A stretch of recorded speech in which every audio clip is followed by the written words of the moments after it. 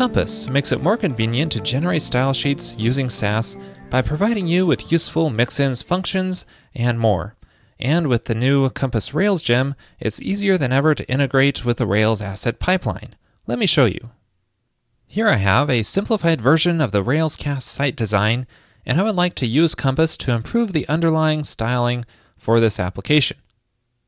To add Compass to a Rails app, just go under the Assets group in your gem file and add the Compass Rails gem into here, and you'll need to make sure to run the bundle command to install it. Next, go into your App Assets Style Sheets directory and rename the application CSS file so that you add the .scss extension to it. This turns it into a Sass interpreted file. Now this is necessary so that we have a centralized location where we can load Compass in and then share it across all other Sass files. Sprockets doesn't give us that flexibility, so we don't want to use Sprockets to load our style sheet files, so I'm just going to delete the manifest here. And instead I'm going to use Sass to import the necessary files. So first I'll load in Compass here, and then I can load in any other files inside of my project, such as this layout Sass file. I'll just pass in layout there. Now you may need to restart your Rails app for it to pick up the Compass gem, but then after that and reloading the application, it looks the same. And that's what we want, because now we have the ability to use Compass to improve our Sass. Now when I added that import Compass line to my application, it provides the following Compass features, including making it more convenient to work with CSS3, so I don't have to specify all of the browser vendor prefixes for doing a border radius or a box shadow and so on.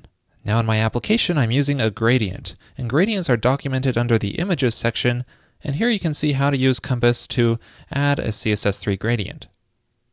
Well, let's try this out. Let's use Compass to generate the gradient in this navigation bar. And you can see that styling is handled by my layout Sass file. Under a navbar section, you can see the gradient is handled right here, and I'm currently specifying all of these browser vendor prefixes. But with Compass, I don't need to do that anymore.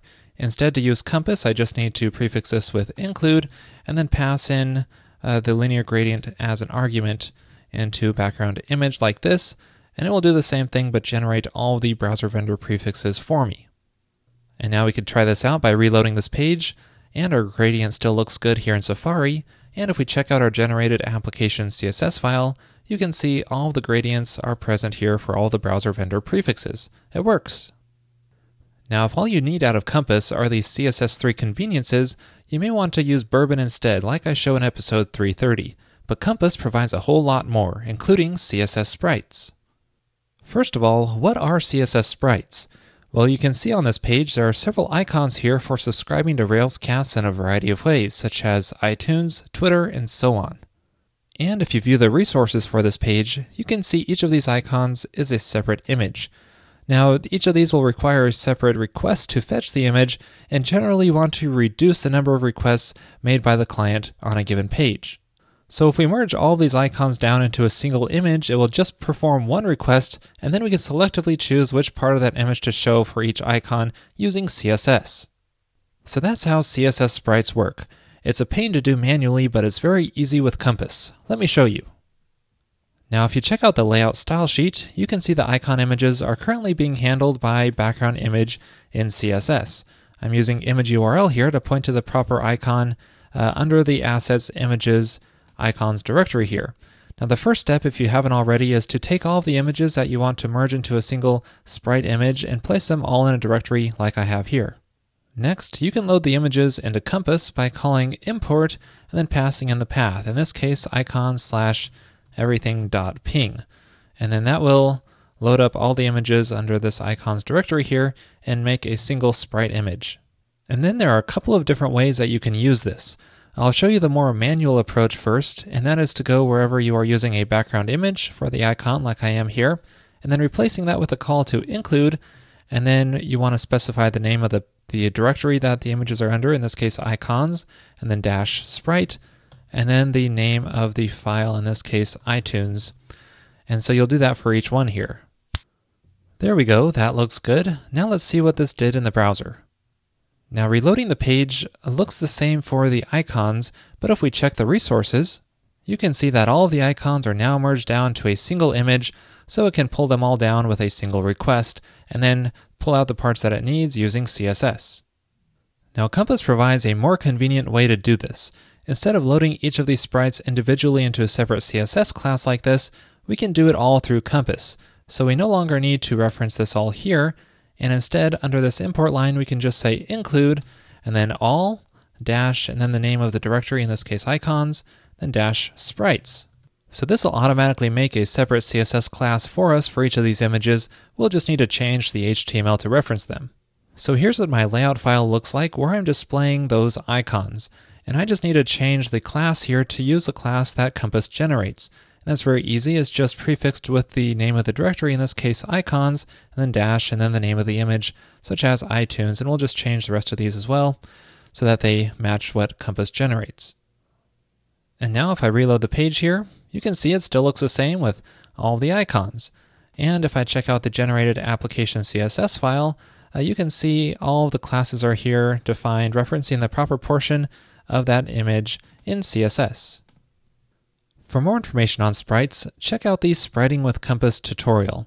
And really, all the documentation on Compass is pretty good, so just browsing around the reference and help section is a great way to sort of get an idea of what else Compass provides, because there are a lot of little miscellaneous utility functions that are really useful.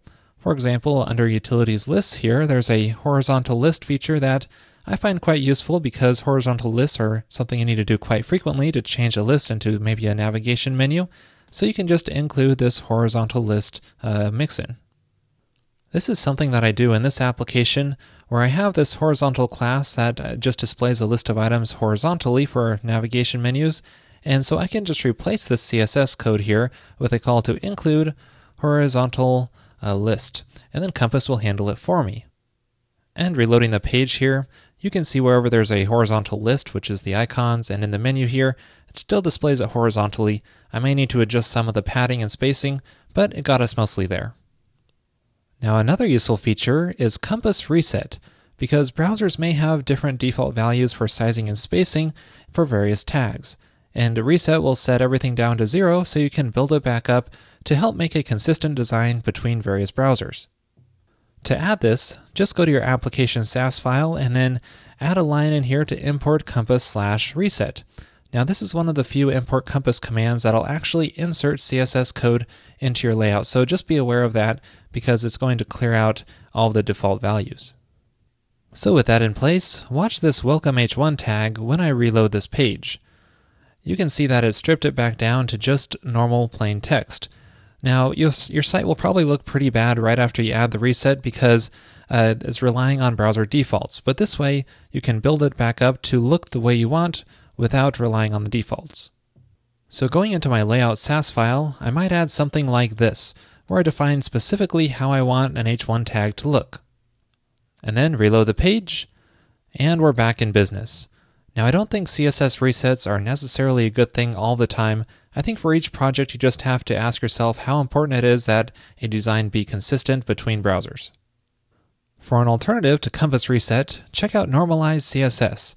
This has defaults that are closer in line to browser defaults, so you may not need to rebuild everything up from scratch. Well, that's it for this episode on Compass. Now, many things I did not cover here, so check out the website for further details. For example, Compass comes with Blueprint, which is an entire CSS framework for building grid-based designs. Also, check out the README for the Compass Rails gem for some alternative approaches to integrate them together. And also, especially if you're using earlier versions of Rails, there's some caveats mentioned there. Finally, I want to mention that Compass is very modular, so even though it is a large framework, you can just choose to include and import the bits and pieces that you do use. Well, thanks for watching this episode on Compass. I hope you find it useful. In the Pro episode this week, I will show you how to deploy a Rails application from scratch to a VPS. There I will use Nginx, Unicorn, RubyEnv, Postgres, and more. So if you're struggling with deploying a Rails application and want a nice pattern to follow, check it out. To watch that episode and all other Pro and Revised episodes, just head on over to railscast.com/pro and then sign up there for just $9 per month.